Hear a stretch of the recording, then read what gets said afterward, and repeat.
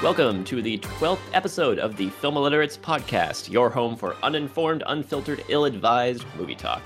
I'm your host, Joe Campbell, and joining me today are Alex Patton. Hey, how's it going, everyone? And Nate Stone. Hey, everyone, how's it going?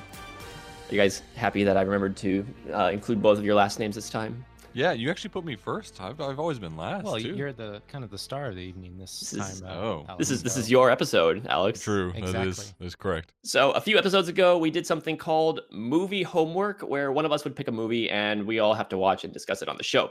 Well, we're not doing that anymore. I mean, we're doing that, but we've renamed it. It's now called Pick a Flick.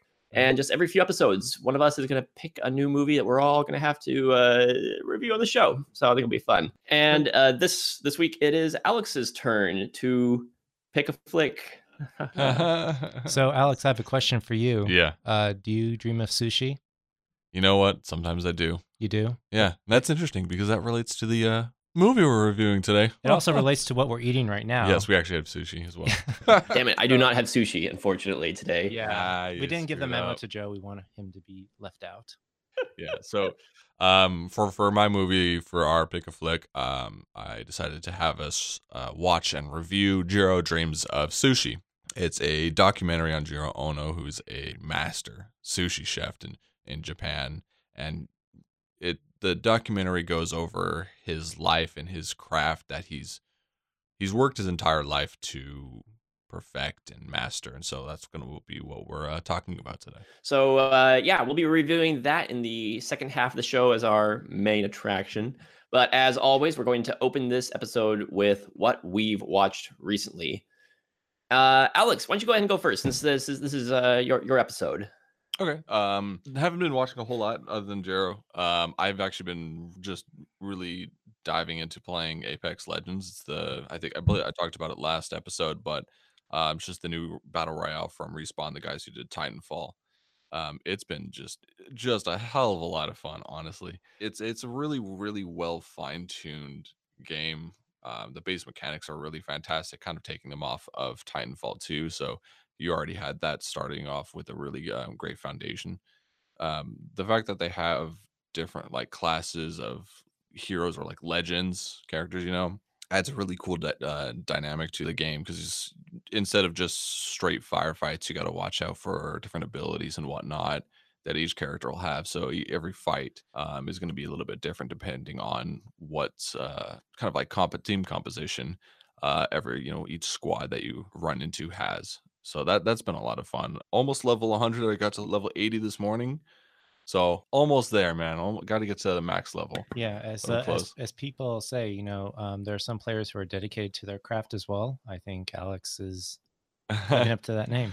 Not so much for Apex, maybe for like Destiny or something like Destiny, which was the other game that you've been playing recently, right? Or doing patch notes on? Yeah, I've been kind of starting to go through patch notes because they have their new season coming out in a couple weeks or so. So it's kind of just going over what new stuff is going to be happening, how current things are going to be changing.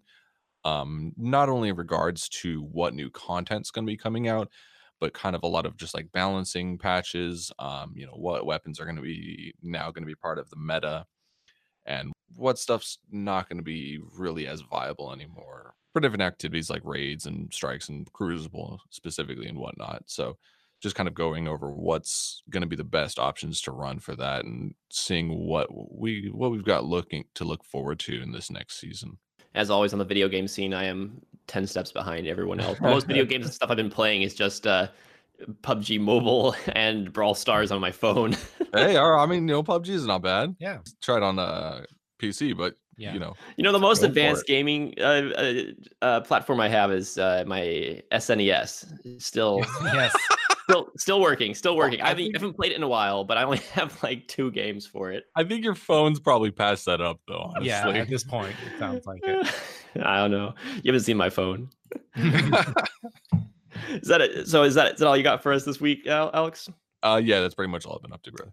Alrighty. I'll go next this time. So I watched the Oscars. I know we did our anti-Oscars episode, but I watched them. They happened. It was a thing. But I had seen before the Oscars came out. I saw the Best Picture winner, Green Book. So I lucked out. I didn't have to do any catching up after the Oscars, and I think Green Book's fine. It's, I don't know. People are getting upset about it, and there's a lot of controversy about is it really a good movie or not. And I watched it. And it's like it's fine. I enjoyed it. I had a good time with it. It's forgettable. It reminds me of a lot of those movies that are kind of like lightweight movies on racism, where it's like, oh, okay, clap, I guess. Kind of like I see these movies, I'm like, they're fine. I don't really think they do much to further the debate. I don't think they do a lot of harm either. They're just kind of like cutesy little movies, biopics that come out. Yeah, I mean, I liked Mahershala Ali. I liked Viggo Mortensen. I like when Viggo Mortensen folded an entire pizza in half and ate it like a sandwich. Sacrilege, man. Sacrilege. What are you talking about? That's the best way to eat a pizza.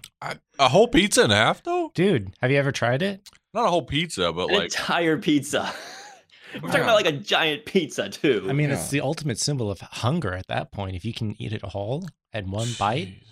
But Joe, to kind of comment a little bit on that, because I'd seen Green Book as well, and I'm kind of along there with you in the same opinion, and I can see why the Oscars went with this movie, as opposed to the other ones. Is, it was the less polarizing film of them all, and it kind of felt like, for everything that was going on, it was the safe bet, as opposed to like the other options that were available. But in my opinion, I thought Viggo Mortensen and Mahershala Ali were great in it as far as acting.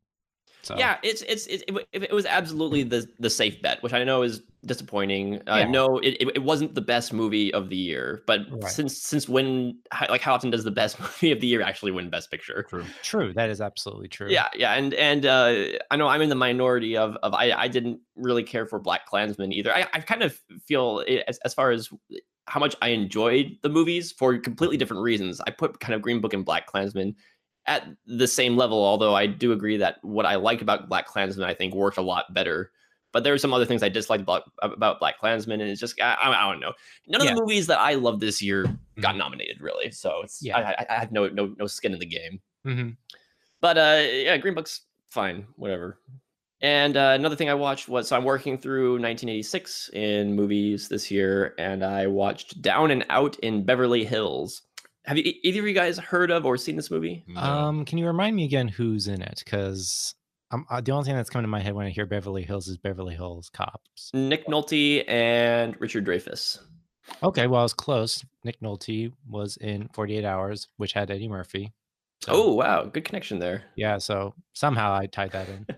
So Down and Out in Beverly Hills, it's a comedy. Yeah, it's a comedy. It's like a comedy drama from the Betty Midler is also in it. Who she was in Ruthless People, which I watched recently. So she's a great actress, by the way. I hadn't really noticed her in very much because I hadn't really seen very many movies that she'd been in. But seeing her in Ruthless People recently, and now Down and Out in Beverly Hills, makes me think like I kind of want to seek out more of her movies now, because she's a talented comedic actress. I'd say give Hocus Pocus a try then, if you're into that. Oh, thanks for reminding me about Hocus Pocus. Never mind. But Down and Out in Beverly Hills is about Nick Nolte is a homeless man living in Beverly Hills, and Richard Dreyfuss plays this rich Beverly Hills guy just kind of living his life.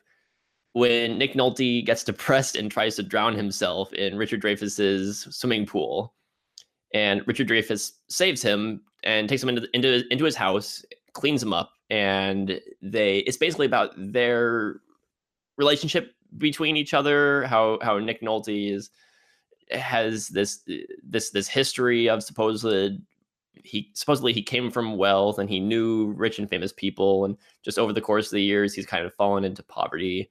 And Richard Dreyfuss, his marriage is struggling with his wife. He's cheating on her with the maid, and his life, he's not happy with the way his life is, even though he has all this wealth.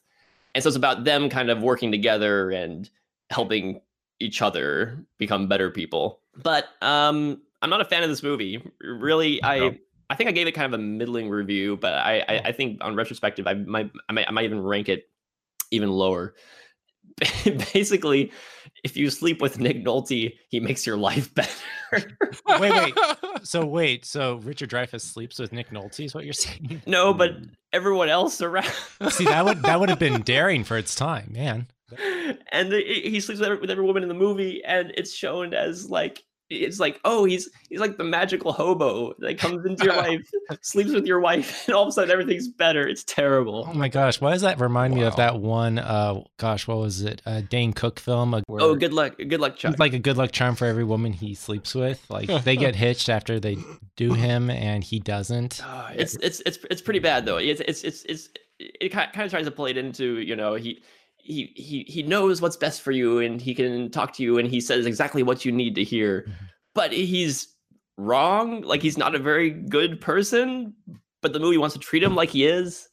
I'm kind of wondering how much clout or how much input Nick Nolte had in this film. He probably had a lot of creative decisions going on. I don't know. I haven't looked into the background of this movie, so I don't know very much about it. I just watched it because it's part of my 1986 marathon, and I didn't like it. So all right. Moving on. And then finally, the last thing I'm going to talk about is, so I've been showing my 3-year-old daughter a few of the some movies that I grew up with as a kid. And so I showed her Babe recently. I've shown her Homeward Bound a few weeks ago. But most recently, I showed her The Prince of Egypt. Wow. You guys remember this movie? Yeah, that kind of seems a little early to be introducing her to that film. That's fine. She was fine. Actually, you know what's interesting is that I remember being a kid, I was frightened of the scene where Moses has the dream of the hieroglyphs coming to life. Mm-hmm. She was fine, totally unfazed throughout that scene. But she's able to follow kind of the basic idea of what's going on. Yeah. Well, I mean, I have to admit, it is a gorgeous film. I think even when it first came out, like, people were just impressed with just the animation. Like, this was a film that was kind of upping Disney as far as like quality. And like, this was the first time DreamWorks was like, oh yeah, we have some chops we can show you, Disney. Yeah.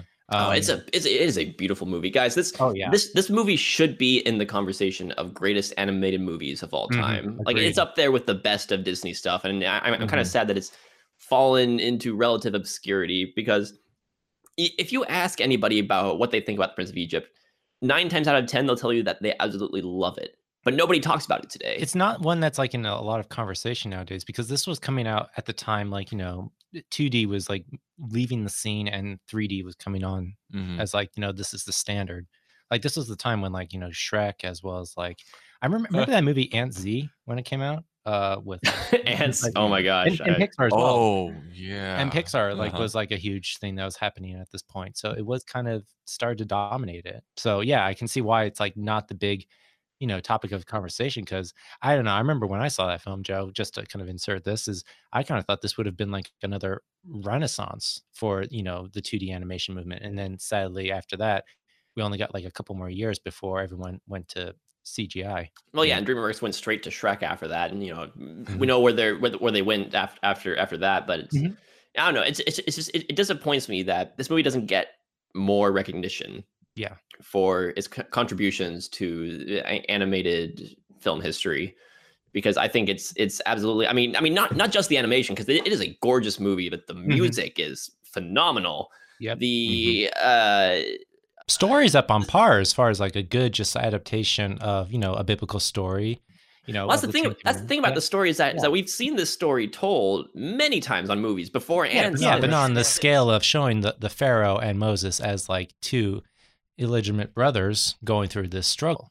Yeah, their relationship is what makes this movie, because they make Ramses into a very sympathetic character. Not sympathetic enough that you're rooting for him, but it humanizes him to the degree that you get where this guy's coming from. And one of my favorite scenes regarding him, and something that I hadn't noticed before, was when he makes a reference to something his father had told him earlier about how he doesn't want his son to be the weak link in the chain. And that kind of drives at what's motivating him to not back down, is that he does not want to be the weak link in the chain. He wants to live up to his father's ambitions. I love that shot where you see his father's statue is in the background of a shot while he's standing next to it, Mm-hmm. and you kind of see their profiles together. And it's for him, it's all about legacy and power and not being weak. And Moses, on the other hand, has gone through a complete change Yeah, a of huge demeanor transformation from the and beginning of faith the and film. everything. And so they're coming at each other from clashing ideologies, and it's fascinating. Yeah, no, I have to admit, like the team behind this, they really knew exactly what they were doing with every single frame, like in communicating that. And that's something that it's like I don't want to say like, a lot of animated films aren't, taking that kind of investment. I mean, Disney's still doing it, Pixar is still doing it immensely well. But it's like I remember quite a few films that were coming out being produced by Disney at the time were just not putting that level of detail and attention to it. A couple of things that come to my mind were like, Lilo and Stitch, Treasure Planet, which were really interesting concept movies. But you look at the visual aspect of it, it's like it's kind of hard to watch. Where you watch something like Prince of Egypt, it's like it's poetic. They're trying to make this transcend all like nations, all different like levels of just communication, and it's something like I think today. You're right, Joe. We're not talking about enough, but I feel like there is a following that's growing, and who knows, maybe in 10 years, we might witness a Blu-ray revival. Maybe Crichton Collection might admit it as one of the classics. We'll have Yeah, to well, see. actually, one of the reasons that I watched it recently is because it was released on Blu-ray for the first time Yes. late last year, and I finally just picked it up because it's only like $8 at Best Buy. And yeah, everybody out there, I say just go out, get the Blu-ray. We need this movie to come back into the public spotlight. Yeah. Agreed. Yeah. Anyway, that's what I watched this past week. So I guess my top recommendation out of those three would be Prince of Egypt. Absolutely. Nate, what have you got for us? Okay, well, one of the movies I actually watched this past week, which just came out, was the last installment of the How to Train Your Dragon series, The Hidden World. Oh, what number are they on now? This is number 3 as far as the movie series. However, there's the Netflix series as well that they got going on. Okay, that's what I'm thinking about. I thought they were on like number 4 or something like that, but yeah. Okay. Yeah, they've had like a couple like mini special like spinoffs, but as far as like a feature release, like this was their 3rd installment. What can I say? It's just gorgeous. Going back to, DreamWorks just knowing their audience with this, like they really make flight sequences epic and just very engaging.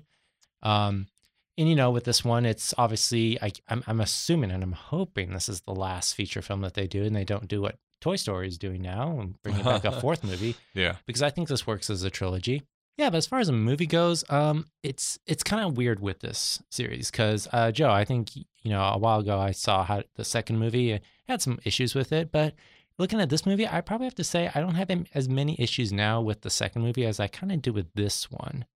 And I think the reason why is the biggest problem I always kind of see with all these How to Train Your Dragon films is they never have a villain who is up to par with like what the first movie, and what made it so great was there really wasn't a villain, just misguided characters. There was, Hiccup's father who represented the antagonist of that story. And really it was more about changing his perspective. Whereas in the other movies, it was just dead set on just having this, very 2-dimensional villain, and they just want to kill dragons. Yeah, it's just here's the good guy, here's the bad guy. Yeah, fight. And unfortunately, in that kind of case, it's like there's not really like a very thought-provoking story on what it's trying to do. And I feel like that's been the problem with a lot of the How to Train Your Dragon movies, and even like spinoffs from there, is they never really were able to capture that kind of antagonism again. Now for this movie, it's not bad. Like there's some gorgeous sequences, like the Hidden World. It's just, I have to say, I didn't think anyone could top James Cameron's Avatar,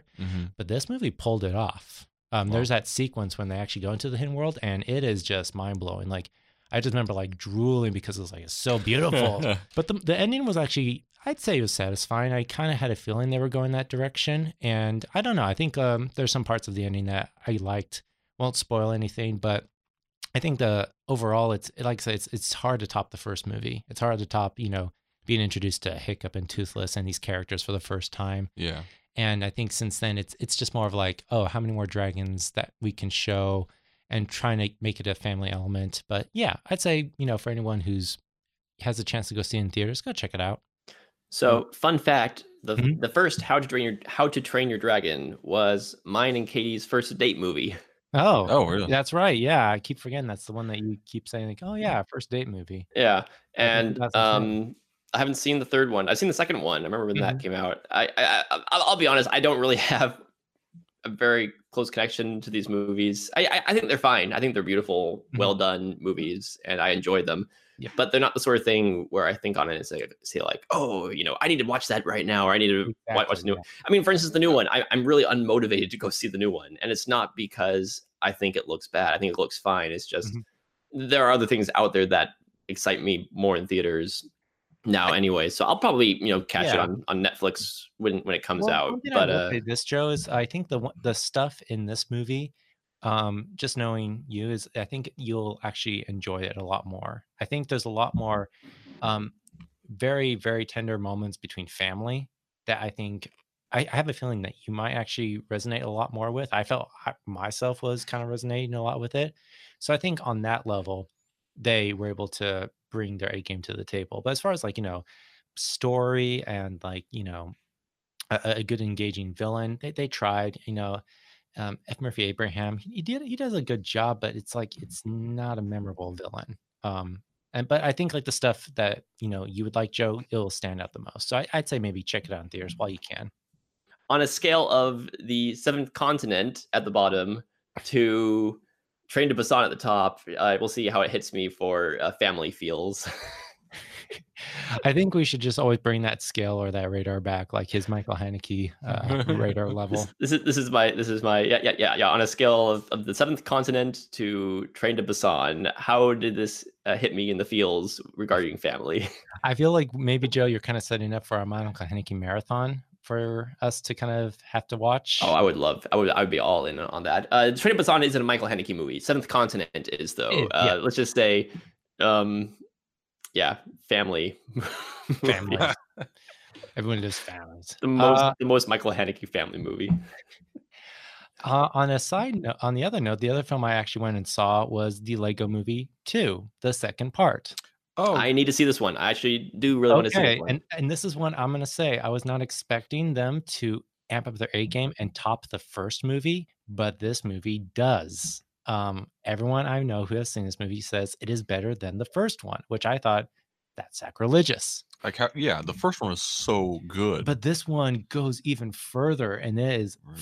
freaking amazing. The jokes are great. The jokes get a lot more meta. Joe, I think you would love this. I don't want to spoil it for you, but let's just say there's a joke in it, a running gag that involves one of your favorite movies, and I think you would get the best laugh out of it. I know I did, and it's just like there's like as everything that was great about the first movie, they amplify it 10 times. Like the end credit song is even better in this one.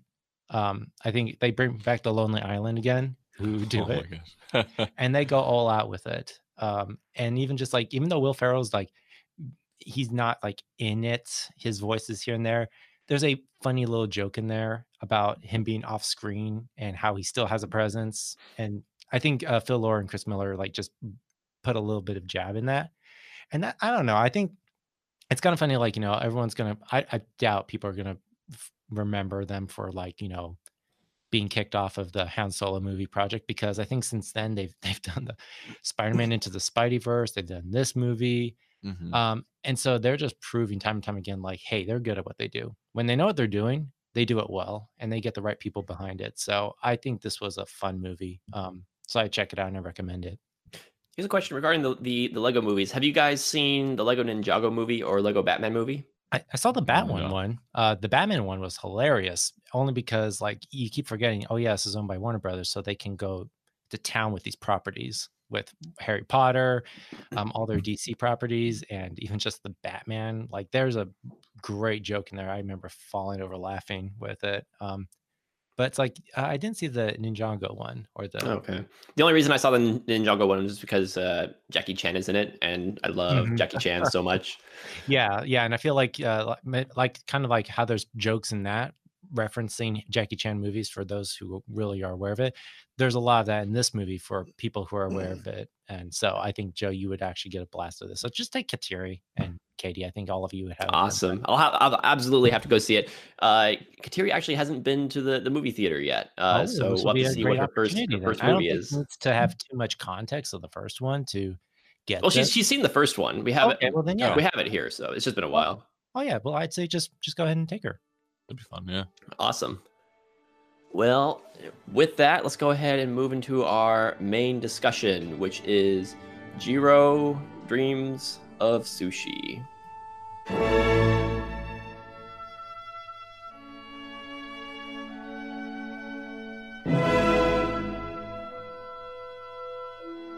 Jiro Dreams of Sushi is a documentary on 85-year-old sushi master Jiro Ono, his renowned Tokyo restaurant, and his relationship with his son and eventual heir Yoshikazu. So, Alex, tell us, why did you choose this movie? Well, I've had it on my list of movies to watch for quite a while now.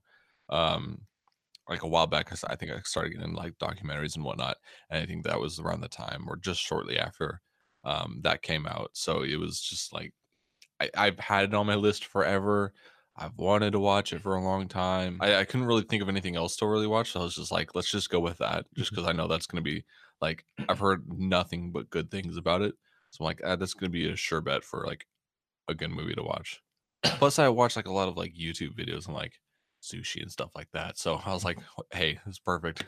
So, Nate, had you seen or heard of this movie before? For someone had mentioned it to me a while ago. No, and this was my first time actually ever hearing about this. Yeah, so this was my first time seeing this.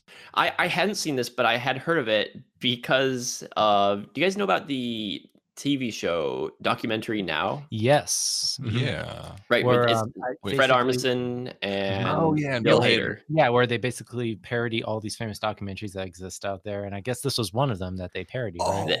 It is. So they made an episode of Documentary Now. Documentary Now is each episode parodies a very specific documentary.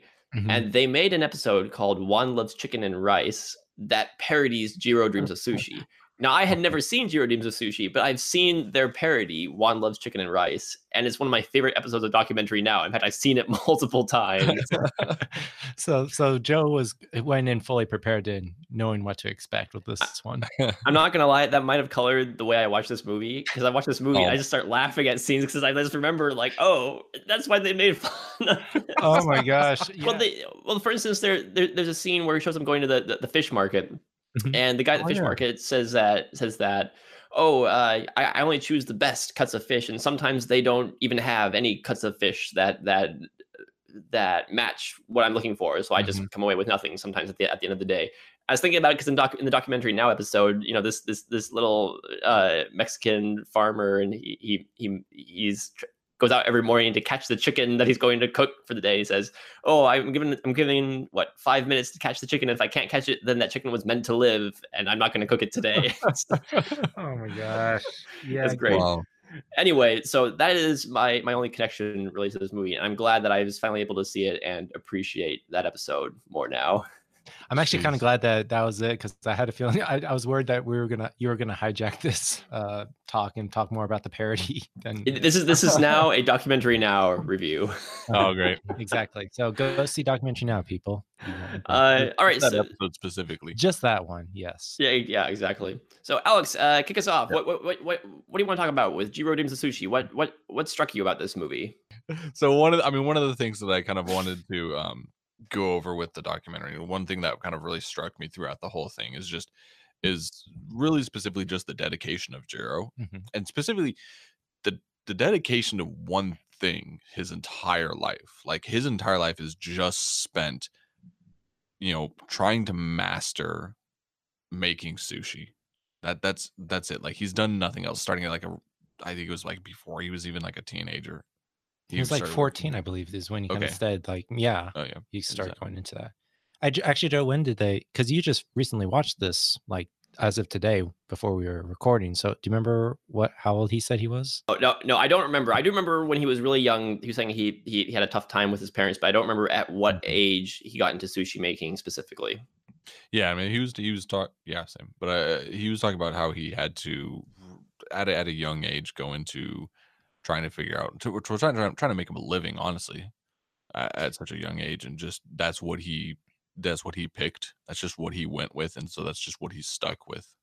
Well, that's what interests me about this guy is that he found something that he enjoyed doing and just kind of stuck with it and became a pro at it. And it's not just his dedication to it, but his love of the dedication to it. How he loves Yeah. to do the same things over and over again. He loves spending 40 minutes just massaging an octopus. And he Yeah. loves doing that every single day. He loves the routine. And it's the sort of thing that I think would drive most people crazy. And most people would want to see something change in their job, Absolutely. evolve. Yeah.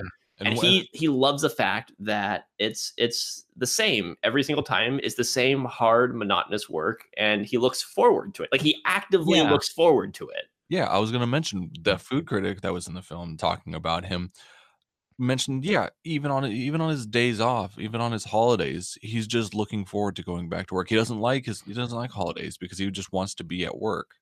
Crazy that this is all he's done and this is still all he wants to do, but it's it's admirable as well in the same breath. And not only that, but there's people in his life who admire him for that. Mhm. I think in the movie it talks about this term. They call it a shokunin, who is someone who repeats the same thing every day and is dedicated to it. And they kind of say he is the personification of that word when it comes to sushi. And one thing I kind of took away from this, and this was actually something I kind of didn't really consider this, but there are people in life who actually represent the perfection of the art of something. And usually, whether they're deceased, like for example, like Da Vinci, when it comes to art, just the mechanics and math, um, certain scientists like Albert Einstein, people look to him as like this is the perfection of science. It's very rare when you actually get to say this man is this man represents the art of sushi, and him still being alive. Like this guy's 85, and he's still And breaking grounds with as sushi. and that was at the time of the shooting of the documentary. I think he's 93 now. 90, and he's still alive and kicking. And it's kind of like, you guys have mentioned this, like, yeah, this idea that pursuing excellence is a lifelong journey. And one thing that I remember him saying is he's never done pushing the boundaries of sushi. Like, you kind of think about it, like, how much further can you go with sushi? And yet he's always saying, like, there's always more room to perfect, grow, evolve. And that's something just I think is to admire as a true artist or a true representation of what the art of something should be is never satisfied with just the way things are. They always are trying to explore new things. And I think that's one thing that this documentary did very well in capturing that. Yeah, and an interesting thing too is he was talking about how doesn't he doesn't he does just sushi. That's it. Mhm. And he doesn't do like really weird or new things with it. No. It's just doing very simply sushi, Mhm.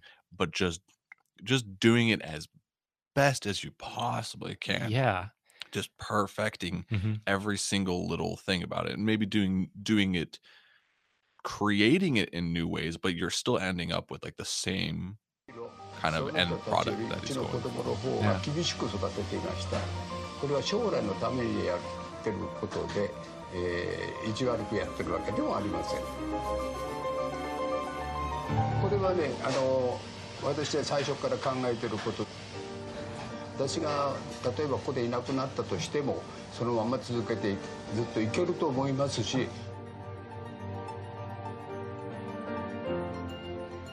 Yeah, and that kind of brings me into the probably the most eye-catching thing about this movie for me was the first thing that I noticed was the way it was shot, because this is a beautiful looking movie. It Oh, yeah. is. Yeah. I mean, it kind of feels like it was kind of shot like on a very low budget, like, still something that's like a really good high-end camera, but they didn't like, go out with like lighting it. They just used the natural lighting around it. But yeah, it's gorgeous. Holy Yeah. shit, guys. What? All right, just now on my phone, I was looking up because I was curious about the director of this movie. Oh my Without God. looking it up, can you guys guess one other movie that he's made since this came out? Oh, what did he do? You guys remember The Lazarus Effect? Yes, I do remember that because you had the freaking poster. for Yep, one- the Olivia Wilde, Mark Duplass movie. He Yep. made that, guys. That's what Yeah, he went I on to remember do. you actually held that poster in one of the films that we were doing way back when we were shooting Film Illiterates. What the heck? Oh I my remember gosh. that.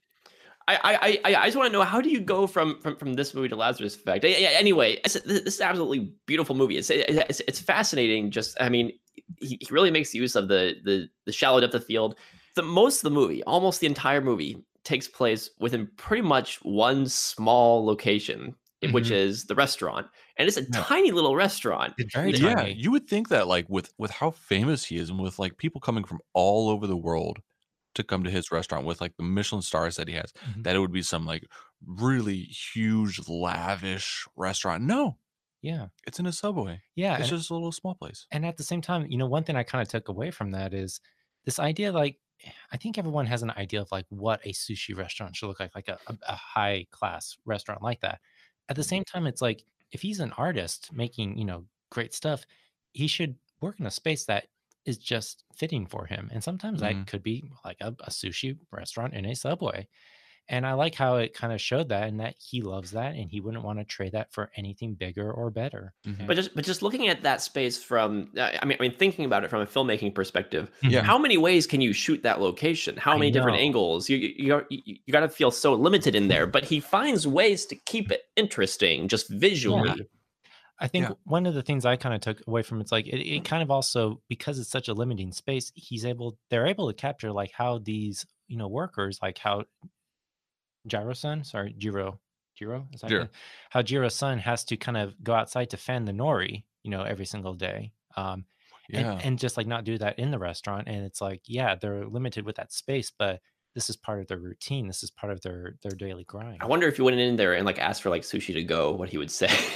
Well, there's actually a scene. There's Yeah. a scene in there where actually someone just wanders in. He's like, "Hi, can I get some sushi here?" And they say, "No, you have to book in almost like was it 6 months in advance?" I Oh, was that's right. That's right. pretty much, yeah. Or Yeah, something like 3 that. months because Yeah. like, and that's actually something I want to point out. It's like when I heard that, it's like, "Whoa, it costs that much to eat sushi at this place?" Yeah. And he's like, do you guys do like any sort of like appetizers or any other food? He's like, no, just sushi. No, Yeah, just sushi.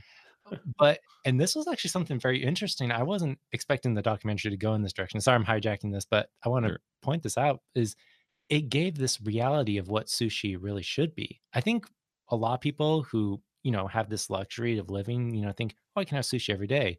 But something that Jiro and his son actually really point out is sushi is a delicacy, it's a rarity.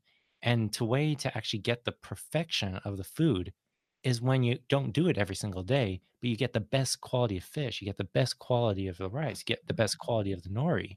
Mhm. And it gave this idea of like sushi is only really appreciated when it's not as accessible as it is today for a lot of people. And so that was an interesting theme that it was kind of addressing. I was like, oh, I never thought of it that way. いいネタを入れていい仕事をするのが職人で、あと儲かろうが儲からないがあんまりそれは気にしない。Alex, do you want to talk about the music? Yeah. The music was kind of struck me as well. Mostly because I obviously just liked it a lot, but they used a song I really like by the composer Max Richter. On the Nature of Daylight. Yes, I love it. Yeah, it's such a good song. I've listened to it so much. I was super surprised to find it in the film. But the music is so nice, and it's interesting too that there isn't a score that's composed for it. It's just using pre-existing works, some by Max Richter. There's a lot of Philip Glass in Yeah, there. a lot of postmodern, like, like contemporary stuff. Exactly. Yeah, a lot of it just worked really well, and I like that they didn't go with a score.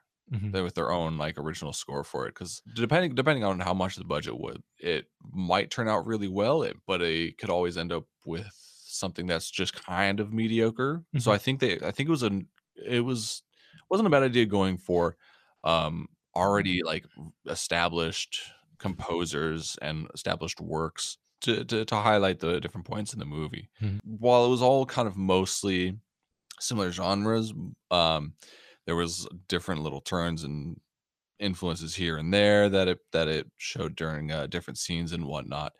But just like going back to talking about the cinematography and coupling that with the music, just the amazing, beautiful shots of just like just going over like just the single sushi piece as Jiro puts it down on the plate and just completely that with the music. Oh, so Actually, nice. yeah, and that kind of captures the art of this kind of perfection. And Mhm. I actually, before this movie, I didn't realize that you had to actually have sushi right as it's served. I think everyone, makes this joke like, "Oh, day old sushi," and Yeah. don't want to get sick of that. But really, surprisingly, you're supposed to enjoy sushi as soon as it's served. Like any second or any other minute longer it waits, it's going to destroy that flavor. And what I mean by flavor is like, I guess there's this sensation that's created by a combination of flavors. They talk about this in the film. Hmm. Umami is what they call it. Umami. Umami, yeah. And it's basically that right combination of the right kind of fish with the rice and how it's prepared, how it's served, that you're really trying to strive for sushi. だからうまみっていうのはそのマグロがうまいからうまみじゃなくてそれを酢飯と一緒に食べる醤油をつけるはいその方がうまみが出るという And so you're right. It's kind of like treating every little movement, every little, frame as like a piece of art. You're right. The music and the cinematography kind of coupled really well with that. Yeah, I don't know if it's a positive or detriment to the movie that I didn't really notice the soundtrack all that much. Yeah. All I remember about it is that it paired with the visuals very well. The music felt like it was in service of the visuals, which I mean, it isn't necessarily a bad thing. It's kind of like, one of the best ways to tell good editing is when you don't notice the editing or when you don't notice the sound mixing, in the same way, in some movies, you could say if you don't notice the soundtrack, that could be a good thing because it means it's not standing out in a negative way. Exactly. Yeah. I'd argue that that's a good thing, honestly. That if you don't notice the score, I mean, I look for it specifically, and especially with recognizing one of the pieces that was used, it made me pay attention to it a lot more. But it's not necessarily what you'd expect. I mean, the entire film is very, very Japanese. I mean, there's no, as far as I can remember, there's like no English that's spoken in the entire film at all. It's all subtitled. It's all entirely in Japan. So you'd expect it maybe a little bit more kind of traditional Japanese, music, but yeah, they just went straight for kind of a more Western, modern classical. It worked. Yeah. I mean, it's like, don't destroy something if it's working. It's like, just go with it. Sometimes there's happy little accidents, as Bob Ross says, We're just going to put happy little trees, happy little Philip Glass everywhere. Hey, Nate, one guess. When I think Philip Glass movie soundtrack, what is the first movie I think of? I forget the name of that documentary, but it's the one that is nothing but stock footage. Yep. Koyanis Katsi. Yeah. Okay. I that name keeps always slipping my mind. Wait. I think okay. Yeah. It's one that basically shows the It's world. Stock Footage, the movie. It's stock footage movie. It's like but the music though. Yeah. The music's great. Shutterstock the movie. Yeah. It's Shutterstock the movie when you think about it. The last thing I want to touch on here, and I'll probably have a lot more to say about this actually, is about the relationship between Jiro and his sons and about legacy and passing on his knowledge of sushi making. Yeah. Now, in the movie, it's hinted at there's not really tension, but I don't know, a little bit of tension between the sons and the father, and what one of the sons I think goes on to start his own restaurant separate from the family. And I was a lot more interested, honestly, in the first half of the movie than the second half, because the first half dealt with the father and the sons and what they were doing, and about how one of them had to stay with the father to continue the restaurant after the father dies inevitably, and the other son went off and did his own thing with his own restaurant.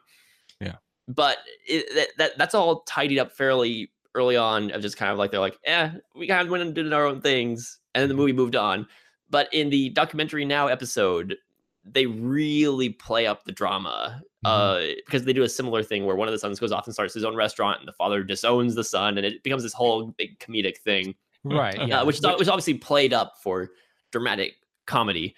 But I will say, even though it was a parody, I was more invested in, quote unquote, the characters of that show than the quote unquote characters of this documentary. Now, I don't mean to say that they should have played up drama to make it more interesting, but I think it's telling that I was interested in hearing more about the relationship between the men in this family, and I actually wanted to know more about how they differed, because we hear a lot about how they're the same and how they try to follow in Jiro's footsteps. But I was interested in hearing more about that, going deeper, and I felt like the second half of the movie suffered a little bit for myself, because it just kind of sidelined all that and just focused on Jiro as a craftsman, which is fascinating, but it can't hold up the length of a feature movie. I almost felt like the second half of the movie worked better as a short film, and I was more interested in the first half as a feature length movie. Yeah, and I want to actually kind of continue on that conversation because you do mention this. There is a little bit of tension between Jiro and his son in this, especially the one who's still there, because they're basically throughout the whole film they're foreshadowing that Jiro's not going to live much longer. Soon his son's going to have to take over this business, and when you already have someone who is the perfection of the art, where do you go from there? How do you continue pursuing that? And I think there's this. Remember, like they were talking about the son. Like I think the son's just dealing with a lot of pressure of, is he going to be able to continue sushi the way his father did, where they're pushing the boundaries more than he can, or is it going to kind of stagnate after that? And that's, I think, one of the biggest worries. And I sense that between their dynamic. There's this thing where Jiro is like expecting his son to do almost to imitate him in a way. And it's kind of like, at that point, it's like, well, are you trying to be your own sushi chef, or are you just trying to be like me? And it's very interesting how they're kind of portraying that, but not so much like Joe, as you mentioned, not amping up on the drama, but it's communicated and you kind of feel it. Yeah. I think it's very can be very tangibly felt. It was also mentioned for Jiro's eldest son to really be able to live up to his father's legacy. He can't just he can't just get to the same level where he was. Because if all he does is just continue with what Jiro has already done, just continuing the same, and just keeping that same level of perfectionism, his own legacy is not going to hold up. He's not going to be able to live up. He would need to far surpass his father in order to really be able to hold his own legacy. Yeah, and there's almost like this fear of kind of like, can he, or does he want to? Yeah.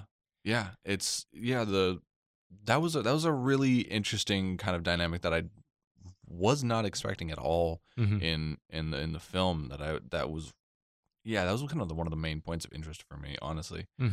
Is just whether or not he's going to be able to continue this. If anything, the only thing I was hoping that the son would do is just do something that makes him happy with the craft. Because here's the thing, happiness is going to come to people in different ways.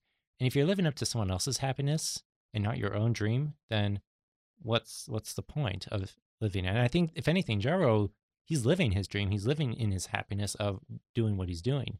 But sometimes it's like, is that expected then of everyone else to follow it? It's an interesting conversation, because it's like, if you want to pursue that kind of level of excellence, you have to kind of follow in his footsteps. But at some point, you do have to kind of branch off and do your own thing. And it's the question that I think we're always asking ourselves is, when do we stop following the master and become our own master? And I think that for me is one of the shortcomings of this movie, because I'm fascinated by all that, but I feel like the movie didn't really dive into that. I wanted to know more about the son who is going to run the restaurant after Jiro dies. I wanted to know more about his thought process behind this. We know that he's trying to follow in his father's footsteps, and he's accepted his role as the son who must continue this. But I wanted to know, like, is this what he really wants to? How did he get into this? Is what is his thought process behind evolving? Is he going to continue doing the restaurant exactly as his father did it? And I feel like the movie didn't really dive into that, because as soon as we were getting to a point where we would follow that, all of a sudden we start focusing more on Jiro in the second half, which makes sense if you're making Jiro the main character of the movie. He is the focus of the movie, and he is the craftsman that is really quite astounding. And I was interested in everything about him. But when you focus so much on the relationships in the first half, and then the second half you focus only on Jiro, I'm still invested in finding out more about the son's relationships to the father. But all we're focusing now on is, oh, look how good Jiro is at making sushi. Look how wonderful and delicious the sushi sushi is. Look at how he makes the sushi. Here's lots of slow-mo shots of the sushi. Well, I mean, it's kind of setting it up. It's setting it up in that here's talking about the dynamic between Jiro and his eldest son, and how the son's going to have to take over the sushi business and have to kind of live up to what Jiro has done. And then we get to see everything that Jiro does Yeah. and how well he does it and why he's considered such a master at what he does. You know, I'm almost kind of wondering if there's any behind the scenes footage of this documentary of stuff that they could not include in this documentary. Maybe because maybe they did ask those questions of, hey, what was it like working for Jiro? Was he ever hard on you guys? And they kind of shy away from that. But I'm actually wondering if there's actually any footage, interview footage, or actually B-roll where we actually kind of see.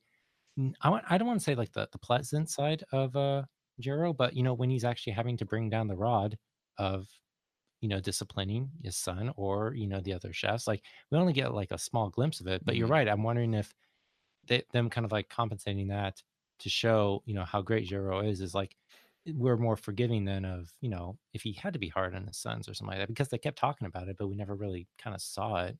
Yeah, yeah. I mean, they did ask the question, how was it?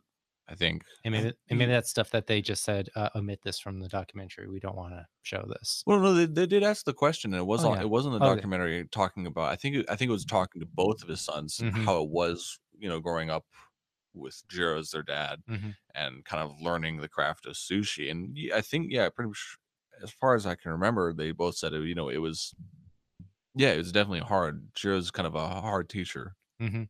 to work with, Mhm. but they learned how to do it right. Yeah. And I think if anything, so yeah, Joe, I'm not sure. Like, we would kind of like seeing a lot more of that, uh, being a little bit more satisfying, I guess, for that second half. I don't think necessarily seeing more of that would have been satisfying. I don't necessarily want more drama. I am here to see how Jiro do his thing, and I did want to see that, and I didn't necessarily want to spice things up with more drama. But I don't think just seeing Jiro do his thing can hold the weight of a feature movie. And I think maybe even something as simple as flopping the two halves of the movie, opening with a first half of a movie of showing off Jiro the master, and then the second half going into his family and his past and showing us where he came from and Yeah. showing us where he hopes this will go afterwards. I think putting all that in the second half probably would have strengthened the movie. But what do I know? I wasn't in the editing room for that. As far as I know, they may have tried doing that. It didn't work as well. Yeah. I mean, I just don't think that the amount of material that they spend on Jiro making sushi, I don't think that holds the weight of the amount of time that is given. I think that stuff would have been better fitted to a short film or at least restructured some way within the documentary. They did come back around to more of the talking about the son in the later half of the movie, kind of especially going towards when he's going out to like the market and whatnot. Did Because it anyone is find that following. marketing scene kind of fascinating? Like, Oh yeah. they're in the warehouse actually inspecting the tuna, and then they suddenly go into a bell chant, and I'm like, what is going Yeah. on? But it was fascinating because it's like what you're witnessing here is not necessarily just like, well, yes, it is, daily business, but they treat it as like a tradition, a routine, and there's Mhm. something sacred about that. Like they're not just getting tuna and just flopping it and then cutting it up, which is what they are doing. But there's this process. There's this, this way of life, and so I thought that was like something kind of interesting, and they didn't give a lot of explanation of why that.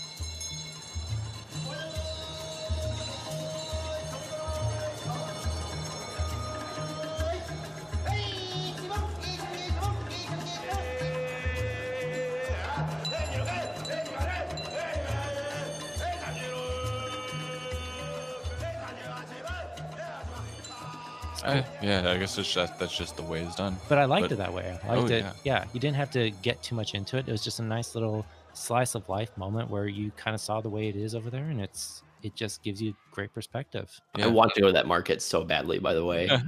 Yeah, I love how they use like the fisheye lens for Mhm. that part or some of the parts too. That's so cool. It would have been. It looked amazing and yeah, Yeah. pun intended, I guess. But Honestly, Joe, I think maybe you would have wanted to go there just to put your hands in the squid tank and just hold up a squid or something like that. I just want to massage a squid for 40 minutes. Oh yes, that would just thrill you, wouldn't it? Absolutely. really get you going. There you go. All right. Let's close this review off with star ratings and final thoughts. So, Alex, out of 5 stars, what would you rate this movie and what were your final thoughts? I'd give it a 4. Mhm. I really enjoyed it. every bit, every minute of it was interesting. The documentary kind of flew by, honestly. So much about it was good. The cinematography, the music, as we talked about and have gone over. I actually did like what they did show of kind of the relationship between Jiro and his sons. For me, that actually worked out really well, and I as much as I would like to see even more, just to get into more of the to get more of the documentary, um, I'm satisfied with what they did show. I think it worked out well. I think it worked for what I wanted it to be, and it ended up being kind of more than I really expected. So I'd absolutely recommend this if you want a really well put together, very beautifully shot, very interesting documentary that poses a lot of like really interesting questions kind of about what you want to do with your life. This is a really good one to go for. So I would give the movie 3 stars out of 5. I think it's a very good documentary. It doesn't jump into great for me. Maybe bordering on 3.5 stars up there. I think it's shot very well. I think the way they tell the story is fitting to the art that they're showing off. I think the art of filmmaking shows off the art of sushi making extraordinarily. It made me hungry for sushi while watching it. I was fascinated by Jiro as a character in the documentary. Actually, it's interesting. I want to see more documentaries showcasing craftsmen in very specific areas and showing them working at their peak potential, because that's what kind of fascinated me about this guy, is that he's just kind of working out of this little restaurant. I mean, it's an expensive restaurant, but just kind of this little restaurant out of the way, and you would walk in and you wouldn't think it was some super fancy place, Yeah. And he's just kind of there doing his thing, and I would love the dedication of Jiro to his craft, and just the mindset that this guy has to get into to love his work, really love the repetition of his work. I do think that the second half doesn't hold my interest as much. There was a certain point where I was like, "Yep, we're seeing him prepare sushi one more time. That still looks good. Let's keep going." And I think part of that may have been the location also, because we talked earlier about how wonderfully director David Gelb shot this one tiny location that he must have been very limited in, and he shoots the hell out of it. Yeah. But there are only so many ways that you can shoot a location like that. And at a certain point, I started thinking, yeah, I've seen this counter probably about 500 times by now, with delicious sushi being put on it. What else you got? But overall, I think it's a very good documentary. Absolutely worth checking out. I kind of in between with both of you guys. I'm going to give it a 3.5 out of stars, and I know my star system this time after not giving it 6 stars like I did last time. I've learned that. But yeah, I'd say I gave it a 3.5 just because you guys are hitting at a lot of stuff I liked about it, the way it was shot, the way it was composed, the way it's crafted. Joe, I'm on the same boat as you are, where I kind of felt the second half did drag out.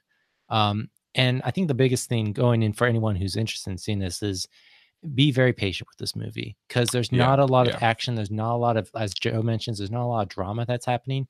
You have to really immerse yourself with it and be patient with it. And for, I think, a lot of people who that may not be their cup of tea, this would be very, very hard to sit through. I kind of was actually at some point thought to myself, oh my gosh, this is still kind of going on. And I still had to remind myself, really, pay attention to what's going on, because you're experiencing something at this. The one thing I wanted to actually talk about, which I was not expecting about this movie, is it's kind of it's asking, there's a bit of a call to action at the end, where it's really asking people, the craft of sushi is great, but don't have it so excessively as we do today. Like they're mentioning, quality of fish is diminishing because the best fish are being hunted and poached all the time. And so it's almost kind of like being an environmental call to action, like don't eat so much sushi, but still eat sushi. And I was like, okay, that's an interesting thing that you guys wedged in there. Let's get back to Jiro. Yeah, I think it was. That was kind of came out of nowhere for me. Well, but I had a feeling like they were kind of going somewhere with that because the way they were just setting up everything, like, you want the right flavors, you want the right experience of it. And let's face it, fish farms are diminishing in quality as far as fish goes because we're just eating too much of it. Yeah. I thought it was kind of ironic and interesting how it was an environmental call to action, but it was motivated by purely corporate need, as in able to make better sushi, better sushi. We need to be environmentally friendly because otherwise we'll be harvesting them too quickly. So it's like, the environmental needs serve the corporate needs, which I thought was just kind of interesting.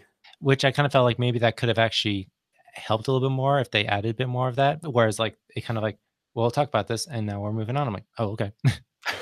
Yeah. So like there's parts I think that is the reason why I give it a kind of an interesting rating, but I think it's an experience. I think going into it, just be prepared for what it's going to show you because your guys are right. It's like you are witnessing a man in his craft and every bit of detail is kind of being shown for a reason.